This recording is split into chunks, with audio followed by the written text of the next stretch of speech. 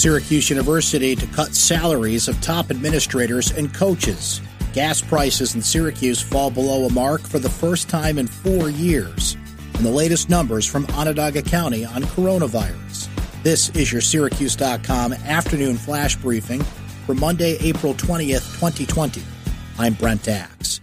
Syracuse University plans to cut salaries of its top administrators and coaches, freeze pay for faculty and staff, and hold hiring as it deals with a $35 million loss from the coronavirus pandemic.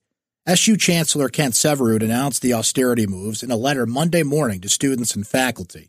The cutbacks include a halt to the university's construction and capital improvement projects, except for the replacement of the Carrier Dome roof.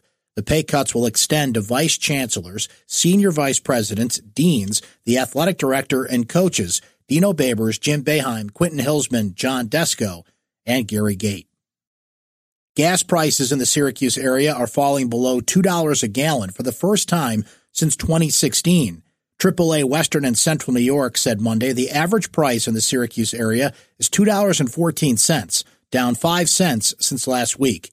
Quite a few stations are charging less than $2, and some are charging well under that, according to GasBuddy, a crowdsourced price-tracking platform. The Citgo at West Manlius and James Street in East Syracuse, for example, was charging $1.65 Monday morning.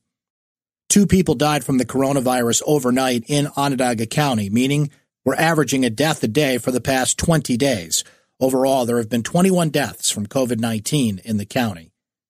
Both new victims were women, one in her 80s, the other in her 70s, both with underlying medical issues. In better news, the number of newly confirmed cases dropped to 9. That's the first time it's been in single digits in nearly 4 weeks.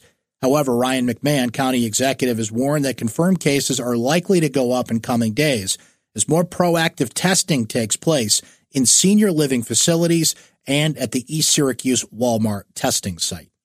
That's your Syracuse.com afternoon flash briefing for Monday, April 20th, 2020. I'm Brent Axe. Stay safe and enjoy the rest of your day.